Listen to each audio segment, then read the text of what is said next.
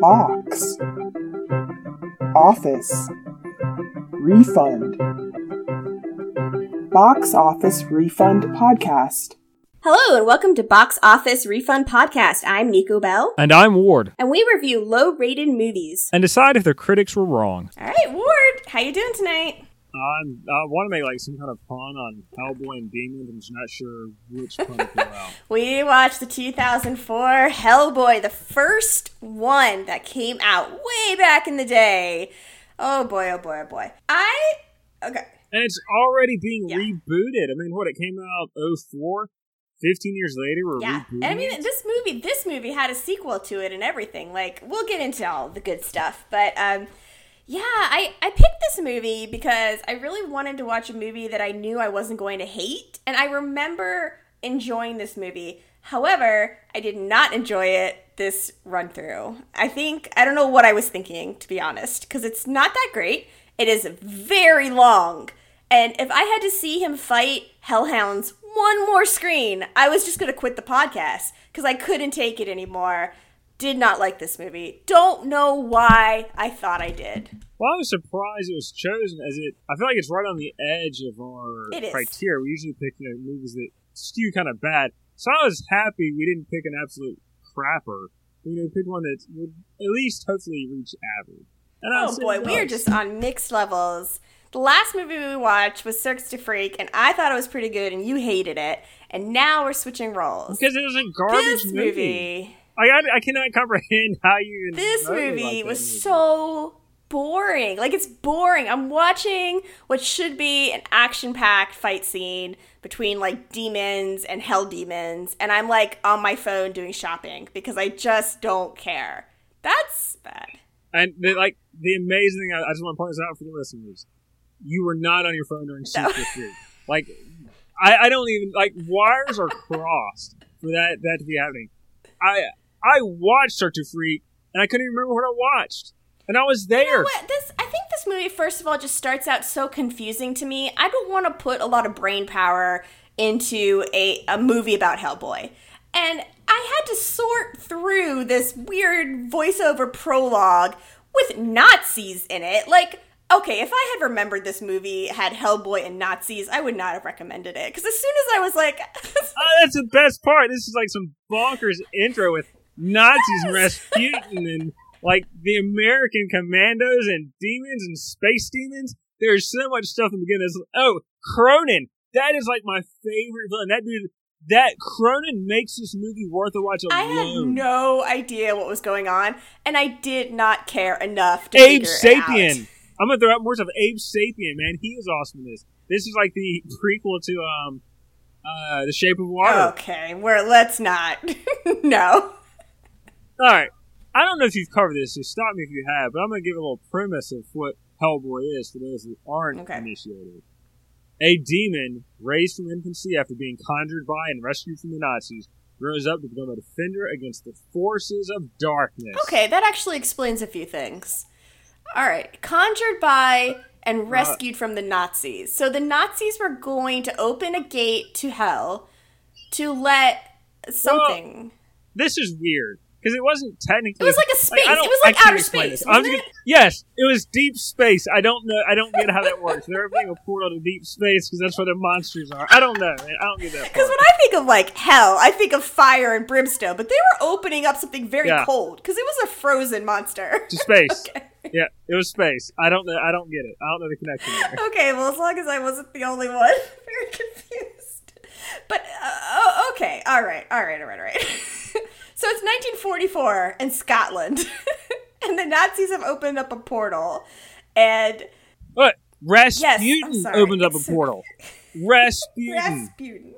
We're like, this movie's just name-dropping left and right. Rasputin has opened up a porthole to a frozen dimension of hell, I guess, in order to get what will appear to be some sort of squid-like creature to Earth to take over.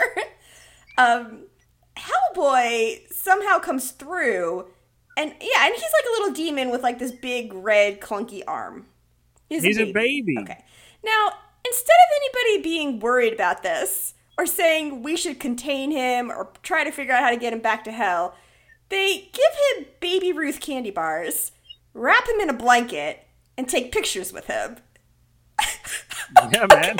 What else would you have I him just want to do? make sure that I got everything that happened. Okay, all right. And then they take him home and raise him as if he isn't a demon of sorts. Well, I wouldn't say they raise him if he's not a demon. They're fully aware of what he is and his capabilities. I think is it the Paranormal Defense Force? It's a secret government branch, that we don't know about because there's lots of those. And he's just part of that branch. With his abilities, he can do more than a normal agent would. But I would just say, just going back to the premise of this movie with World War II and Nazis, I really enjoy movies that rewrite history and say, like, what was it? A movie last year, I think Overlord, where D-Day was actually about, zombie Nazis or something. I don't know. Like, I like movies that rewrite history. Like, oh yeah, what happened? You had no idea what happened. It's actually this. Well, this is apparently one of them. Okay. I mean, just to go a little broad here, Ron Perlman plays Hellboy. And the cool thing about this, and this is notable because I say it is, Ron Perlman, he's like the premier actor when wearing prosthetics. He was in the television series Beauty and the Beast, late 80s, early 90s, where he was the Beast, full prosthetics. And so, from that point on, just nearly every actor that had to wear full facial prosthetics would come to him and say, Ron, how do you emote when you're in full prosthetics? Like, he was the guru. Like, people that had to wear full facial prosthetics went to him. So it's kind of a big deal that he is playing Hellboy wearing full facial prosthetics, because he kind of wrote the book on how do you emote doing that when you don't have your own facial expression. That's pretty cool. And he did a fine job. I'm not saying he didn't. He was a fine Hellboy, I suppose. Okay, so let's set up some characters here. Well, let's keep broad for a minute. This is directed by Guillermo del Yes. Toro. The dude's done a lot with creatures, and he has a very distinct style. I think his style is kind of here. Doug Jones, his frequent collaborator, plays Abe Sapien, which is the unsung hero of the movie, I would say. It's like, it feels a lot like Del Toro. I think the biggest knock against this movie, watching it now, 15 years later, is it feels just very not like stock early 2000s movie. It's just, I was like, man, you throw a rock and you hit a bunch of movies from the early 2000s that kind of feel like this, it kind of have the tone and style. And it was long and boring.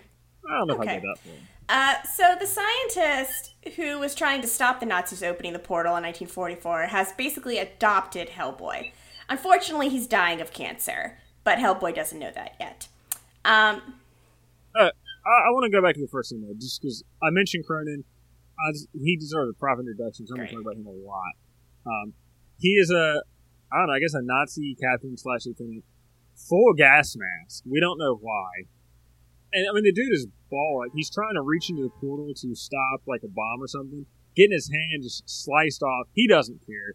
Then shrapnel through his chest, through a stone column. He's pinned. And then when the good guys turn around and look back, he's gone.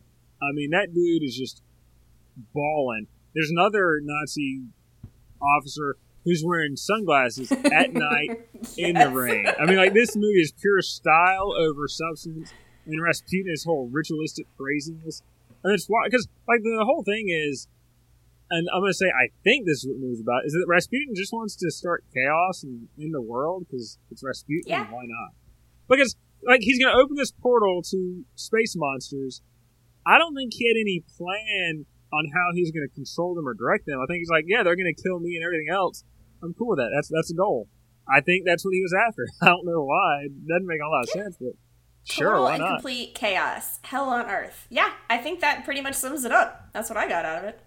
Oh, and Cronin, he has built-in swords. He just, flicks his arms, and he's got swords all of a sudden.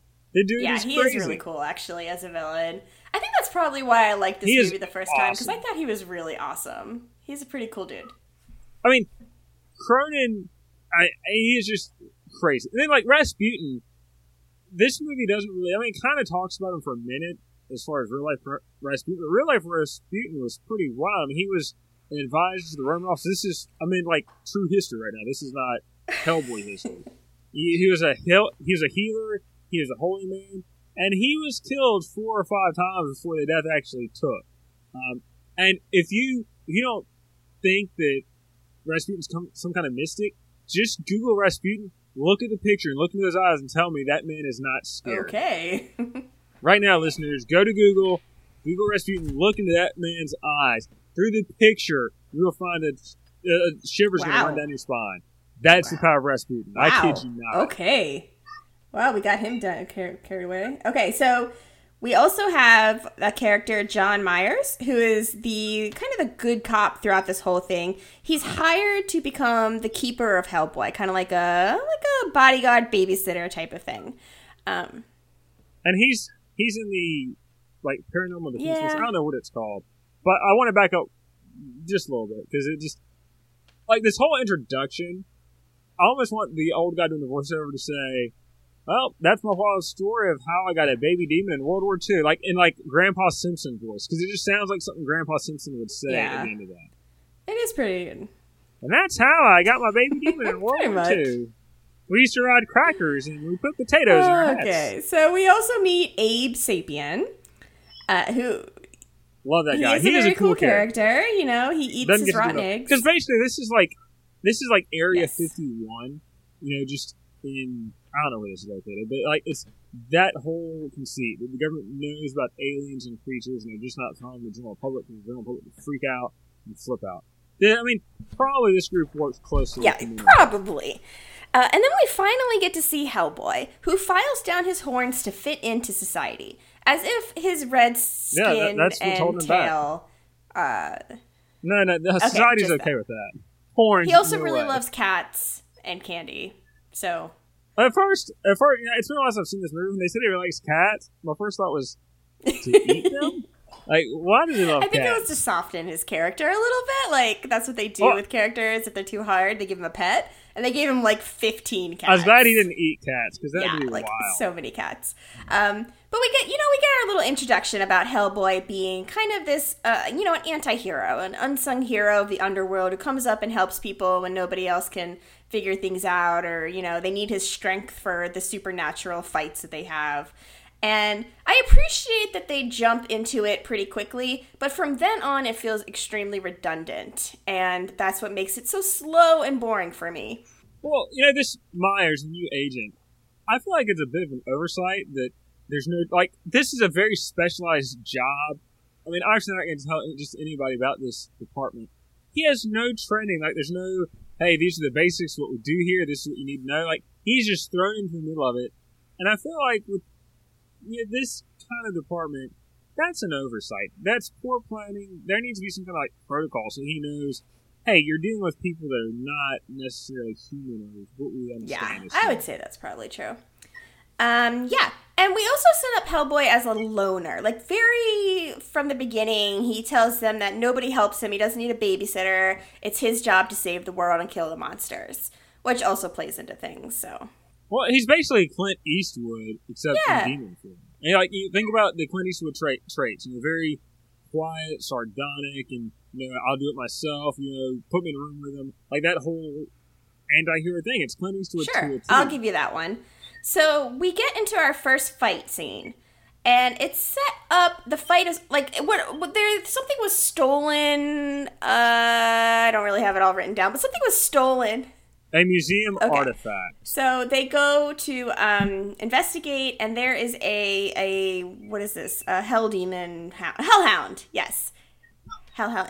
And yep. Hellboy goes to fight it, and he fights it. Blah blah blah. Whatever. We'll go through it if you want.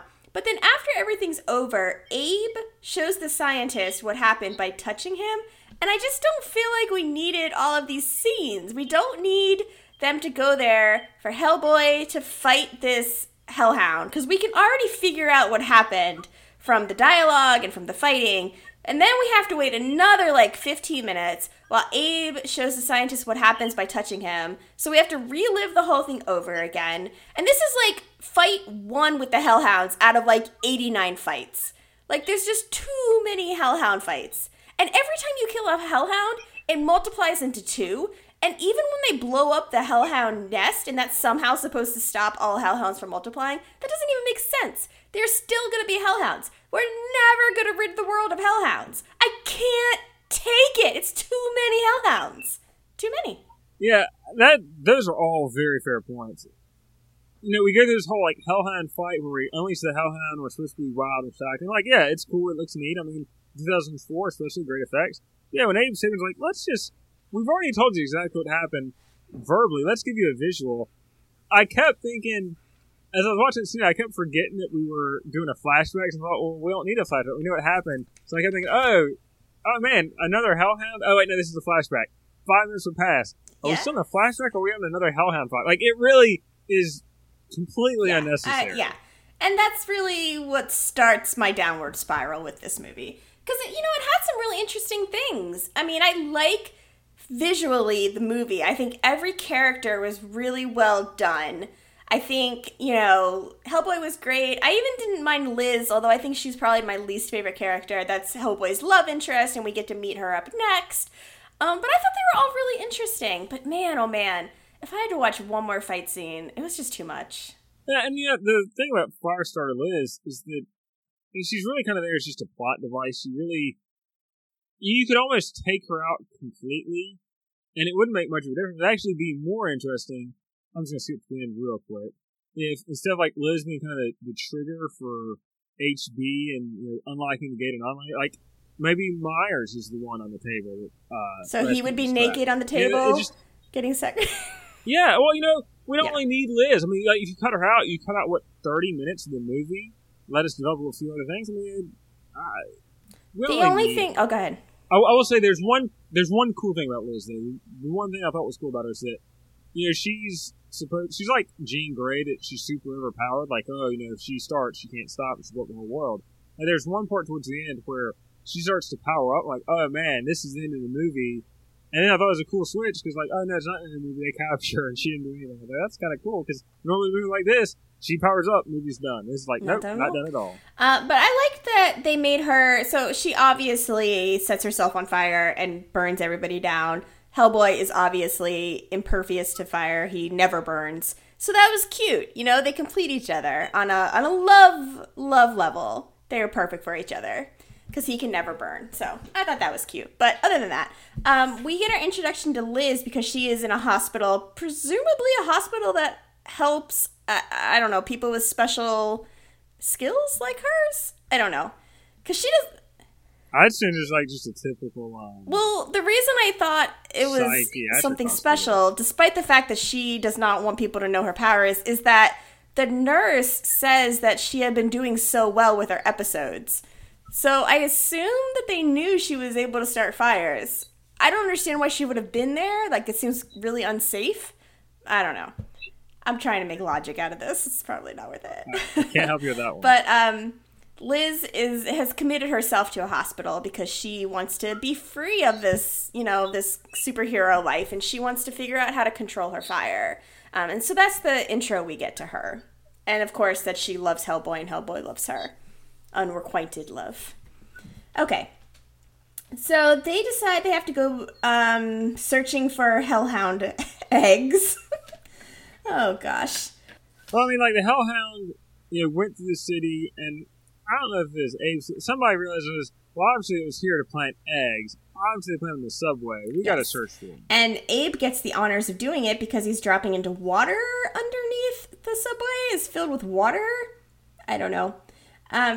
Okay. Yeah, subways must work different. Okay. In this movie. A lot of agents die. I know that. Hellboy fights more Hellhounds. Shocker. Get used to it. My favorite part of this scene, though, was when he is fighting and all the onlookers are kind of moving out of their way, and there is a wooden box of kittens stranded in the middle of the subway, in the middle of the fight, and somebody yells, "My kittens!" And Hellboy has to go save the kittens and finish the fight with the Hellhound holding a wooden box of kittens in his hand. I mean, that's pretty impressive. Well, we've established he likes cats. He has to do it. I wrote in my notes, Rasputin kills Hairplug Agent. But I think there's many things wrong with that. First of all, I don't know who Hairplug Agent is. Second of all, I don't think Rasputin killed him. Yeah, Kernan definitely did. Well, I want to go back to the box of kittens. Yeah, if I was at the subway and I saw a giant hellhound and a big hell man crash through the ceiling, I don't think I'd stick around to see what happens. I think I'm out of here. You don't See think guys you would be later. a little curious and be like, let me hold on to my kittens for a second and just see who wins this fight? I might be curious, but I'll make sure there's at least like 5 deep people between me and these hell beings. Okay. Well, so Cronin, he kind of pretends to die, which is clever of him, because now they've taken his body back to the lair, which is very nice. Well, I don't know what point my notes relate to this movie, but like Cronin is just the dude is like we see his crazy eyes. He has like these steampunk attachments to him. Like he ticks, and I think this is we've seen this. Like he's got these holes in his chest, and he can line it up. Like if he's getting in a fight, he like lines himself up. Like all right, let's move fast. And so then when he kills the hairplug agent, he's like, oh, I need to play dead. Let me wind down to where I stop. So there's like a big. I mean, we eventually get the answer. But there's this big question of what is this dude? Because he hasn't aged, and I believe it's Elsa. I don't know if that's her name. Rasputin's girlfriend. She hasn't aged. Oh, and I think we skipped over the part where they go to like some ritualistic thing, murder a dude for his blood, so that Rasputin appears in blood form. Oh, there's a whole thing you're going on. right. I don't even know what that is. Oh, Yeah, we skipped over that. I remember that. And so I wasn't sure, because Rasputin, like this portal thing in the very beginning is weird, because apparently things come out of it, but if you try to go into it, at least the humans that touch it disintegrate, and Rasputin disintegrated. So I don't know what this, funeral pyre, what this, religious, or not even religious, like this thing, like they go to this stone maze type thing, like a floor maze. Yeah. Yeah, and they spill blood, and then the blood fills up the little track in the maze, and then Rasputin is 100% blood comes out of the floor. I don't know where he came from. I was like, is this Rasputin? Is this a clone? Like, what is this? Maybe the movie answered it. I don't recall. I don't know completely what forgot about that. Yeah. And Rasputin's like, yeah, man, let's do some chaos. I've been waiting 60 years. Where you Take a guys shower been? first, because that's disgusting. That's a lot of blood. Yeah, I completely forgot about that. You're right. That's how he came back. Good call. Good attention. But to catch up where we are, like Cronin and him playing dead, like Cronin is just a scary dude, and I really like him. And I read that Del Toro gave him this huge backstory. Like apparently Cronin didn't have this much backstory in the comics, and Del Toro just spent a lot of time really developing this backstory. So a lot of the backstory, I think pretty much all the backstory we see in this movie is stuff Del Toro crafted.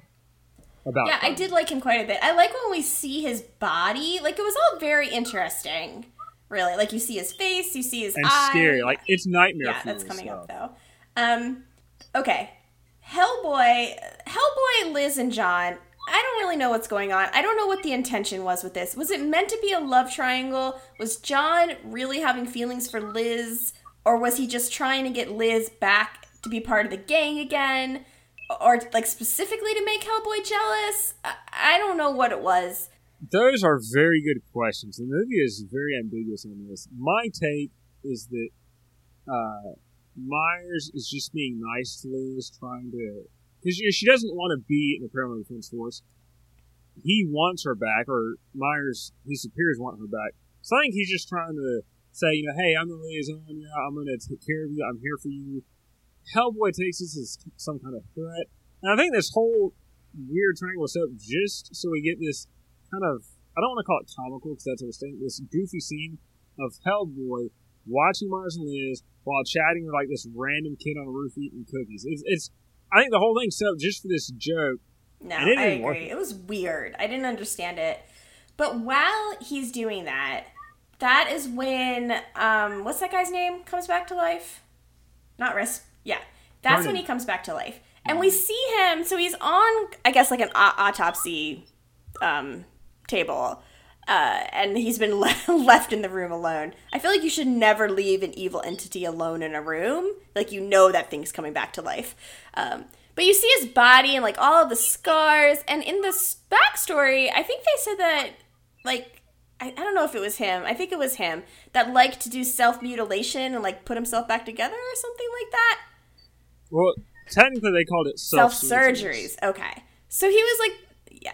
Yeah, he's removed his eyelids, removed his fingers, he's removed a lot. It's his face just looks wild. I mean, I think this is rated PG-13.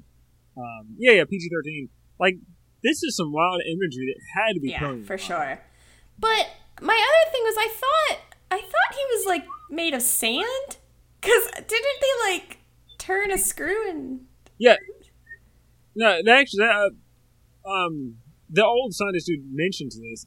I don't know how it works, like on a physics level, but the blood in Cronin dried up to dust. They said, or something like to that effect. Like they said something to that effect.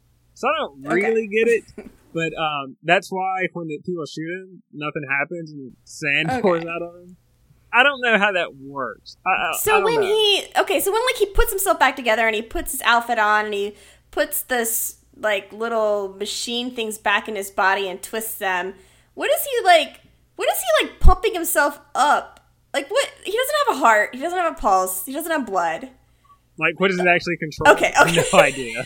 No clue. It's cool aesthetically. Like it's really cool. Oh, but, it's very cool. I just it like because it's so cool because like sometimes I don't think this is continuous, but a couple times like Cronin will be doing his thing and we'll kind of hear like the gears winding, and it's just like the whole concept is cool, but it's just too far the really cool to where we have no idea how this works. Like, there's no way for this to work because human beings have blood and brains, and that's how things work. And Cronin has none of that. He's a Sandman with steampunk. Like he's a steampunk man.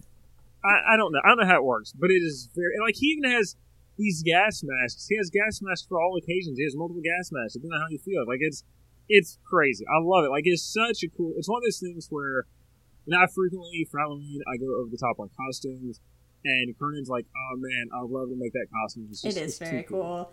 And he approaches the scientist guy, and the scientist guy makes an interesting comment. He's like, I see the puppet. Now where's the puppet master? So Rasputin kind of magically appears. He's like, sup, bro? Right behind you.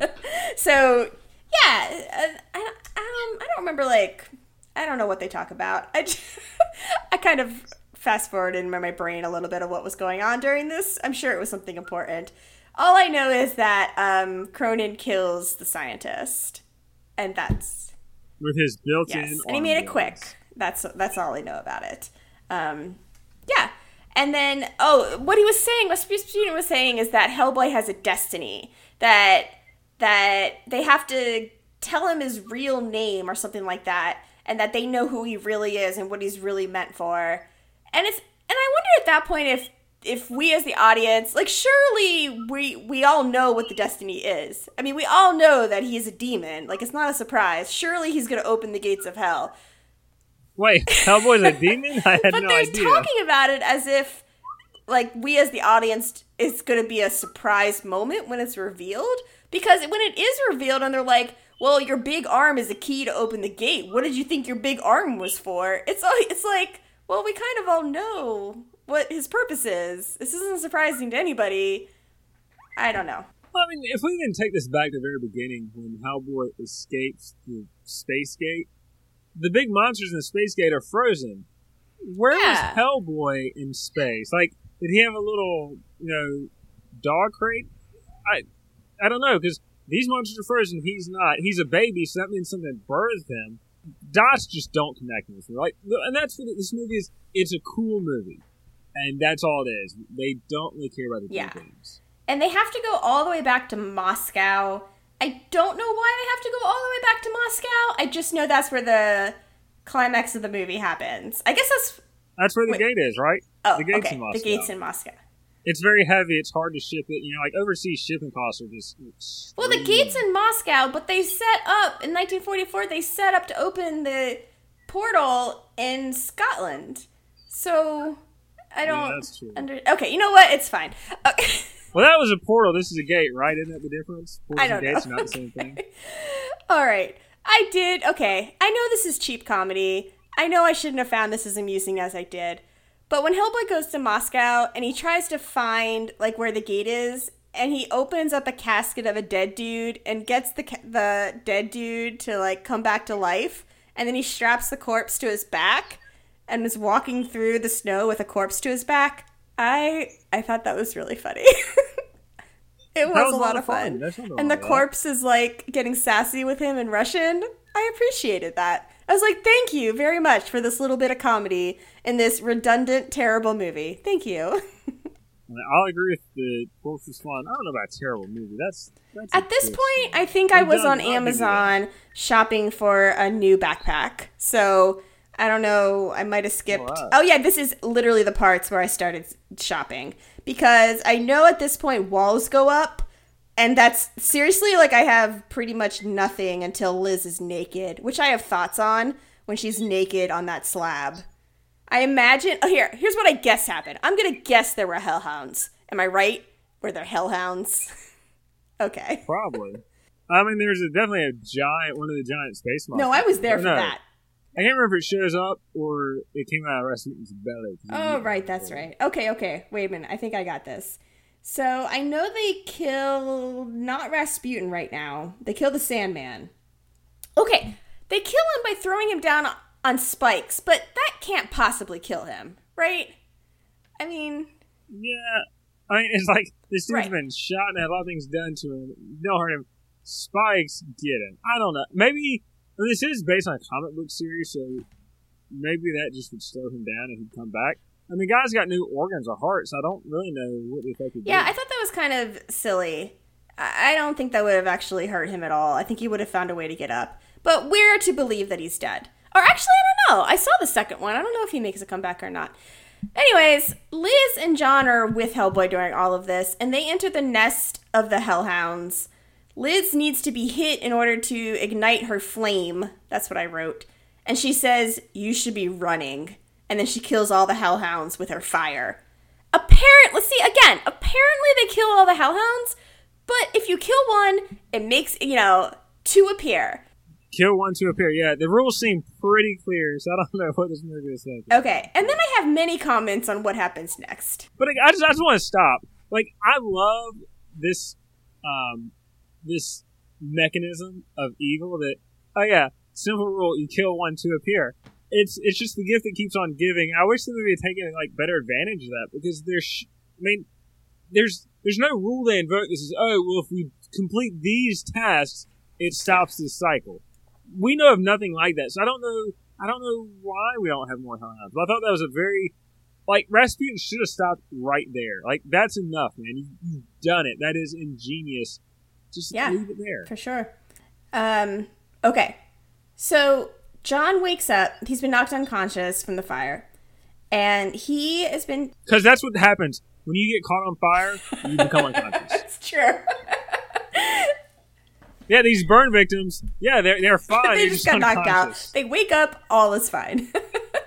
And they're at the altar now. Okay, so let me set this scene for you.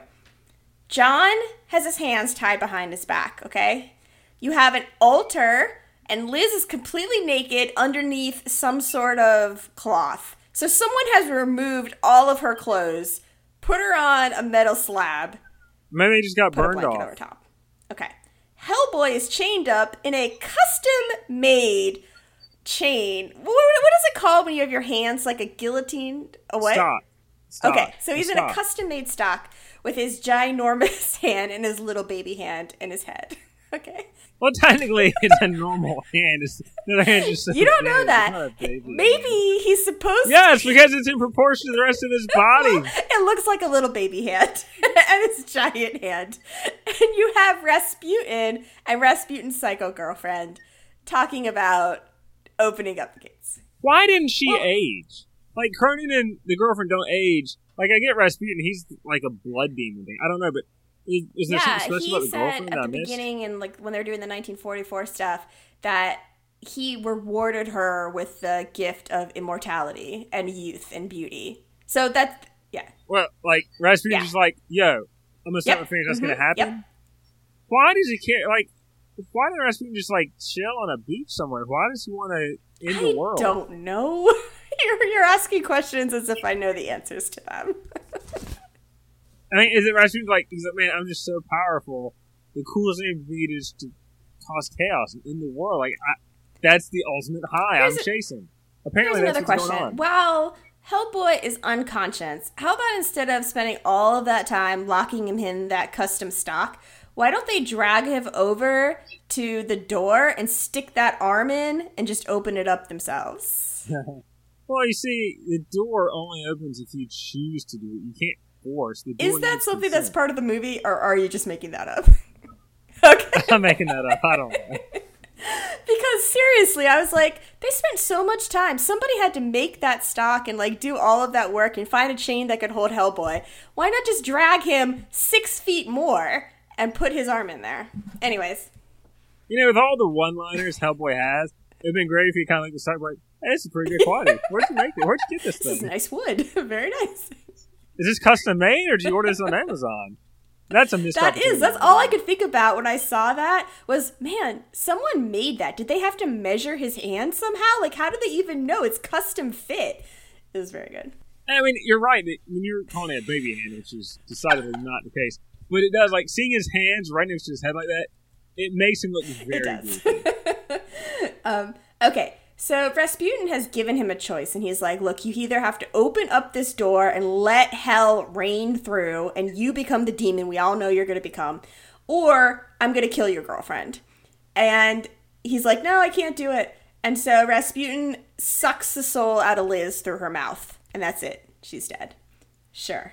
I mean, it happens. It's not Yeah. speed. What do you expect? Okay, there's this whole thing about saying his name, about Hellboy saying his name. I don't know if they actually literally said his name at any point. Albert Hellboy. Okay, it's very, very scary. Oh no. But I don't know. I guess they say his name or something, and then his horns grow. I don't know. The chains fall down. He, opens the door? I don't know. I believe that's called puberty. He hits puberty, horns grow, you know. a lot Like, of he changes blows in up the his body. moon, I think, at some point. Like, a giant space squid dethaws and, like, starts coming toward Earth. I don't know what's happening. What I did stop and laugh about is that there's 2 locks. That he has to open not 1 lock, but 2. So it's so anticlimactic, because he opens the one, and you see all this stuff happening, and he's like, now, for the 2nd lock. I was like, geez, how many locks are there? Look, man, you gotta be safe. You know, you need the normal lock, you need the deadbolt. You know, crime probably running rampant over there. They're just being proactive. There's nothing Well, wrong with luckily, that. John gets free, throws the rosary that used to be his father to Hellboy. Hellboy rips off his horns with his hands. And the gate closes, and the space squid dies, and the moon returns to normal. Oh, gosh. And then he kills the bad guy. He kills Rasputin with his horn. He shoves his horn in his stomach. Now, this is when, like, a squid comes out of his stomach? Is that... Okay. Yep. Big old Perfect. giant Just want to make squid. sure I got that right. Okay. So, Hellboy and John are leaving, and they take Liz with them, and... I think okay, so they kind of put Liz down, and then Hellboy gets sucked back in. The squid comes and grabs him and pulls him back in for their final showdown. Well, Hellboy not like the squid got him. He's like, all right, I got. Oh yeah. Okay, he's like, how big can it really be? And then takes like a tentacle and grabs him and pulls him back. Okay, whatever. He fights him. Oh yeah, so the squid eats Hellboy while Hellboy is holding like a belt of explosives. And then he blows them up from the inside out. That was pretty cool. Yeah, and it's not like it eats him. That was Yes. intentional on Hellboy's Yes, part. because he's so smart. But the problem with that scene, like, oh, that's funny, that's cool, whatever. And I don't know how many times that sequence has been done in a movie prior to Hellboy, but I know of at least a couple. So it just, you can't do that. It's Well, you been can done. do it. I mean, Well, yeah, but nobody's gonna care or clap or do yeah, I mean, it has been done, but... Oh, well. Okay. Coming up is my favorite part in the movie because it's so ridiculous. So much happens in this little bit. Hellboy is now back in the hallway with Liz and John, and Liz is dead. So dead. And Hellboy whispers in her ear, and she wakes up. She wakes up from death because he has whispered in her ear. And she says, what did you whisper? And he says something stupid like, I said, hey, you on the other side, give her back or I'm coming in there. Yep, Okay. that sounds about right. And then, this is it. This is the best. They kiss, She gets on fire, he's fireproof or whatever, and then they just pan to John, who looks like the saddest third wheel you will ever see. He's just standing there with these puppy eyes and this such a sad smile, like watching these two make out in front of him. Which makes me think that he really had feelings for her and that he was really sad because now he knows that she's never going to be with him. He shouldn't have done yeah, probably. And that's basically the movie. Oh, a detail I forgot to point out. This is a very weird design decision. Hellboy is bald, but he's got like this weird ponytail that's I don't know what was going on with his hair, and it just really, whenever we kind of pan to the side / back of his head, I could just never figure out why it was like that. Who said, yeah, this is a good idea. We should. It is weird. I agree. And he's only supposed to be like 20. Like, again, somebody like supposed to be young who looks very, very old. 20. Yeah, pretty much. Yeah. All right, that's that movie. Another bad movie. Well, he did smoke a lot of cigars. Maybe that accelerated the way he looked. Maybe if he hadn't smoked cigars, he would look 20. But hey, kids, if you smoke cigars, you're gonna look like Hellboy. Maybe this was like a covert anti-smoking. Maybe so. Who knows? I'm pretty sure that's it. Okay. Seems about right. All right, well, that wraps up this episode. Ward, if people want to find you, where can they find you? I don't Perfect. know. If they want to find us, where can they find us?